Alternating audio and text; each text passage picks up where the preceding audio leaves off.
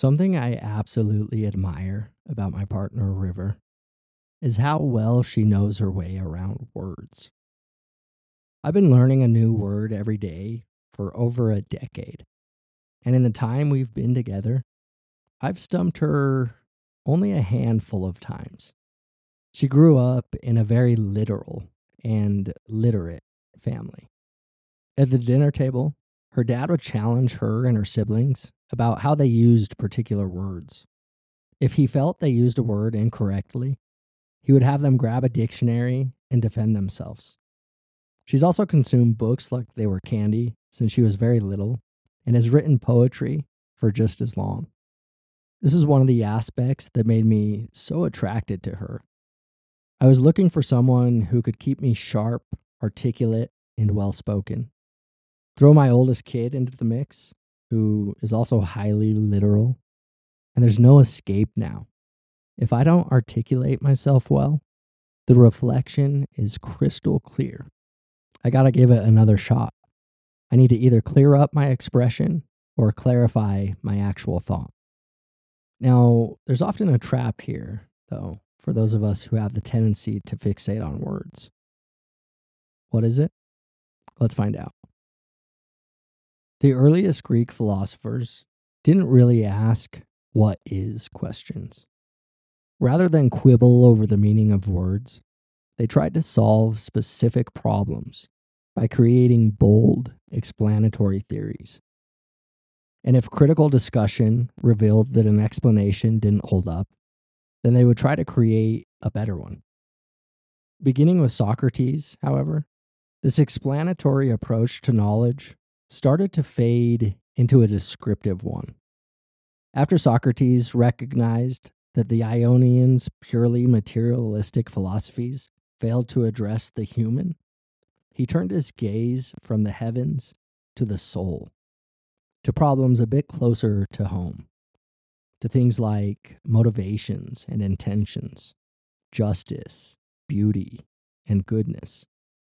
Quite naturally, then, Socrates became more interested in what everything is in and of itself.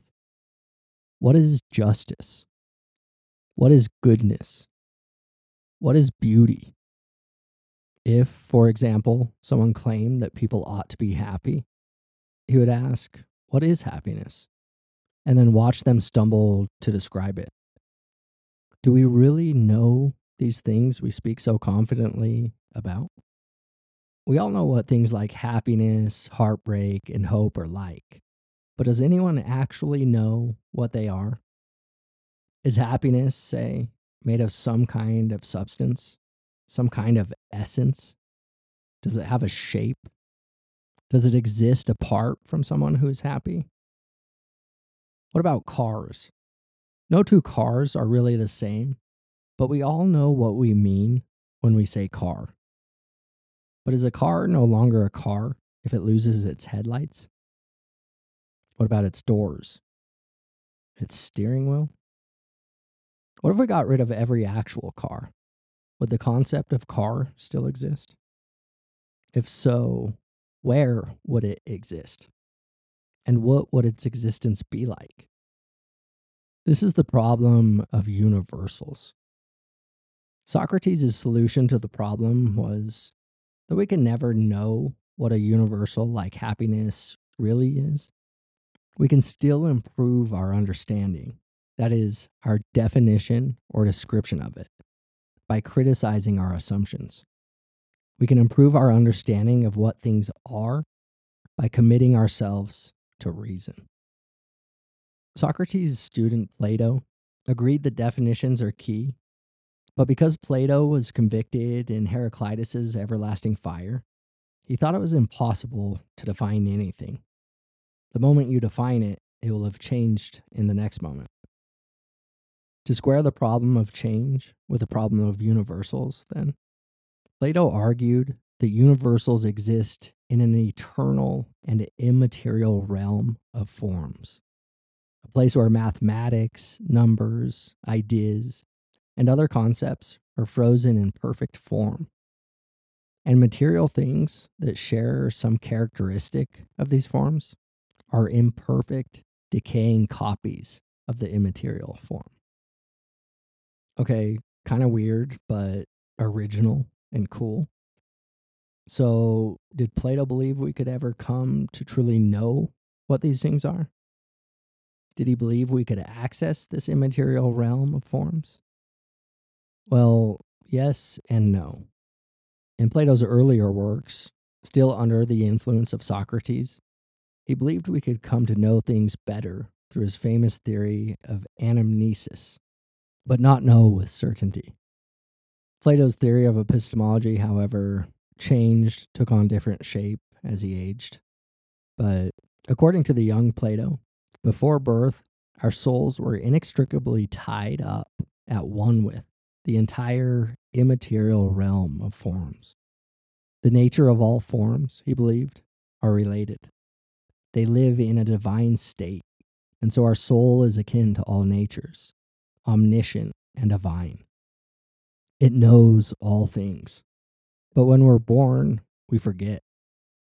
At birth, we fall from heaven, we fall from grace, we fall from a divine state of knowledge. We become trapped in our decaying material bodies. As the result of anamnesis, though, we can once again make contact with truth. We can recover our memory and knowledge, though only partially, through a recollection process where a teacher questions a student in an attempt to provoke a memory of the object at hand. Plato's character, Socrates, demonstrates this in a passage of the Meno by helping an uneducated young slave to recall the proof of a special case of the theorem of Pythagoras. So, for the early Plato, all knowledge is recognition. It's recognition, recalling or remembering the essence or true nature that we once knew. Aristotle, however, a student at Plato's academy, didn't buy this. To him, Plato's immaterial realm doesn't solve the problem of universals. It duplicates it. Form, Aristotle believed, doesn't exist apart from particular things. To say that Billie Eilish and Beyoncé are both women is not to say that over and above them, there's a third thing, woman, to which they are each related. Rather, womanhood is simply a characteristic they share. And we recognize this shared characteristic because we learn about womanhood through repetition. After examining many women, we eventually discover those similarities that lead us to the true description or essence of womanhood. For Aristotle, then, we aren't born with innate knowledge of universals, as Plato believed, but rather we discover the true essence of a thing through induction, the repetition of observation and experience, which he believed can somehow lead us from particular instances to universals. This, at first sight, seems like a much more grounded theory of knowledge than Plato's. But Aristotle's solution to the problem of universals fails for at least three reasons. First, he completely ignores Heraclitus' argument that it's impossible for anything to exist in a world of constant change, since the moment you define something, it will have changed in the next moment. The second reason Aristotle's solution fails is due to his belief that repetition can somehow create knowledge. Don't get me wrong, repetition or practice is central to the human learning process, no doubt. But repetition doesn't create anything new, which the growth of knowledge requires. Rather, repetition familiarizes and fine-tunes an existing solution, one that's already been created through trial and error. That is, it helps you form habits, which frees up your conscious attention to focus on new problems. The more practice we become at a task, the less attention we require to do it. Just think for a moment about when you first learned to tie your shoes. It required a lot of attention at first. But with practice, more and more, you are able to accomplish this task subconsciously. How long has it been since you put thought into tying your shoes? The last, but not least of Aristotle's mistake was his assumption that knowledge is passively imprinted on our minds through observation. This idea was picked up and developed by Francis Bacon during the Scientific Revolution and later defended by John Locke, who said the mind is like a blank slate, which is filled by sensory experience. This blank slate or bucket theory of mind, also known as empiricism, was the mainstream view until finally, in the 20th century, the humble philosophical giant Karl Popper cleaned up the confusion. But unfortunately, still to this day, I find people falling into its trap, including many scientists. So let's try to get this straight. Despite what Aristotle, Bacon, and Locke believed, and despite what many still believe, it's impossible to read or infer knowledge from nature. After all, a blank slate can't do anything. In order to collect data from the world and do something with it, you first need a theory in place. 1, to gather the data, and 2, to do something with the data. A piece of paper, as you know, doesn't really do anything with light waves. To do something with that information, those ones and zeros, again, it would first need an idea, a theory, about how to capture the waves and turn them into some kind of representation of the world, like our visual system does. And still, this wouldn't be enough. Gathering data gets us nowhere. The paper would also have to have an aim, something to do with the data. It would need a why or a problem to solve. We don't just have visual systems for the hell of it. Our visual system was shaped and molded by the problem of survival and replication, by evolution. Just think, if you filled a notebook with every observation you made and then gave it to the Royal Society, they wouldn't know what to do with it. It would just end up in the trash. Another way to demonstrate this point, that you need theories in place to catch and use data, Popper would ask his students on the first day of class simply to observe. And after a long, awkward silence, a brave student would finally muster up the courage to say, Professor, what exactly do you want us to observe? Aha, Popper would reply. Precisely the point. In order to observe, you must first have in mind a definite problem and hypothesis to guide your observation, to tell you what you seek and where to seek it. Charles Darwin also seemed to find this point obvious when he said, "How odd it is that anyone should not see that all observation must be for or against some view." He said that in a letter to Henry Fawcett on September 18th, 1861. There's no escape from it. Every observation is theory-laden. None of your sensory perceptions represent how the world actually is, at least in any complete sense. You don't, for example, experience the nerve signals traveling from your sensory receptors to your brain as electrochemical wave patterns, which again are just concepts we use to point at or paint over some narrow region of reality. Nor do you experience these electrochemical signals as traveling through your neurons. No, instead, you believe they're out there in the world somewhere. But yellow, say, doesn't really exist out there. Rather, your brain creates the experience of yellow through a computational process of electrochemical signals. When you perceive yellow, you're really detecting a pattern of incoming electromagnetic waves that repeat themselves about 520 trillion times a second. And after they're captured by a molecule in your eye, the signal is then relayed through a number of biological systems. Again, theories. Before yellow finally arises in consciousness. As with all knowledge, your sensory experience of the world is but a web of guesses. An additional point to consider is the perception of different animals. As you know, animals perceive the world differently than us. Bats use sonar or echolocation to see and navigate the world.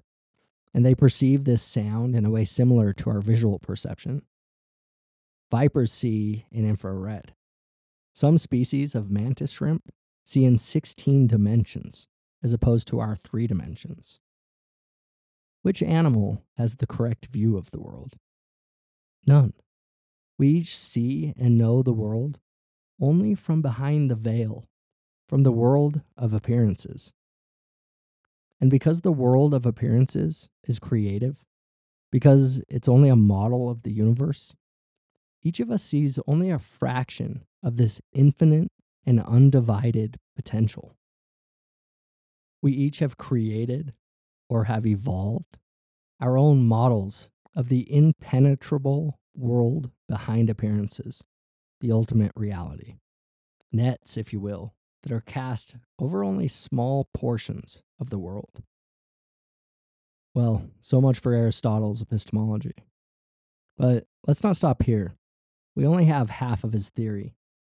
Though induction fails for the reasons we've explored, I think it's still worth our time to hear him out, since the belief that something can be proved, demonstrated, justified, or verified as positively true still haunts the halls of humanity to this day. Okay, so what's the other half? Well, for Aristotle, induction merely gives the premises or concepts, which you can then use to deduce the ultimate secrets of the cosmos. The real power for Aristotle, then, lies in deduction. Deduction, Aristotle believed, is the key to demonstrably true knowledge, or episteme. And hey, can you really blame him? After all, you can't deny its power. We rely heavily on it to bring order and meaning into an otherwise chaotic and meaningless world. When I tell you, I love the warmth you bring into this world, it actually means something. But into warmth, IU world, this love, the bring, is just noise. Likewise, if we cut a pie into thirds and it gave us only 2 pieces, then we'd be in big trouble, no? Coding and software development, constructing bridges and buildings, and everything else that requires logical steps, algorithms, instructions, recipes, would all fall apart. My grandma's oatmeal cookie recipe would be doomed. Logic holds our concepts together. It puts them in relation to one another. Words and concepts, then, have no teeth without it. Concepts need to be put into a thought, idea, or explanation, some relational scheme to mean anything. Logic or relational properties are necessary for us to paint stories, to pin characteristics to people, to build relationships, to potter expressions, and to choreograph dances. Our words, symbols, and concepts are empty without logical consistency, without some kind of logical framework. Okay, so we both agree to some extent with Aristotle that deduction is necessary for understanding. It's necessary for a world of order and meaning, rather than chaos and noise. The problem, though, which Aristotle himself recognized, is that if the key to demonstrably true knowledge is deduction, then our premises or concepts must also be demonstrated. And if our premises are demonstrated, then they too must have been deduced from something, which in turn must have been deduced from something else, and so on ad infinitum. Well, shit, Aristotle thought. How can I get around this infinite regress? First, he figured that because words get their definition by convention, they must be true by convention. But this would mean that knowledge is true only by convention, which he didn't like. He's after demonstrably true knowledge. So it was here then that he turned to induction in hopes of securing conceptual knowledge. Aristotle's epistemology, then, relies on both induction and deduction. Once we've acquired the true essence of a thing through induction, through the repetition of observation and experience, we'll have an infallible definition of it. And once we've built a big enough dictionary in this way, we should then be able to use our definitions to deduce the ultimate explanation of reality, one that is eternally infallible. That's some big talk for a goofy little mammal who burps his own worm. Homie was right on his first go around. Words are created by convention. They're just noises we make. How then can they tell us the true essence of anything? They obviously can't.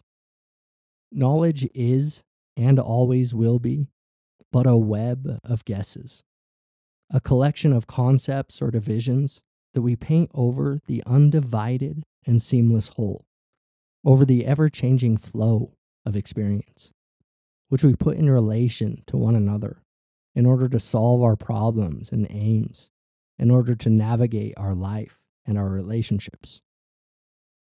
There is no certainty, no finality, no ultimate truth other than the truth of the moment's direct experience.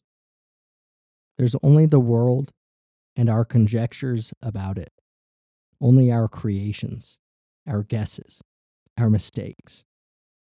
But if we're willing to learn from them, willing to carve out our mistakes through the cyclical process of trial and error, with deduction as an indispensable tool, a tool to weed out the illogical consequences of our creations, then we can move ever so humbly towards truth. As Socrates said, the only true wisdom is knowing you know nothing.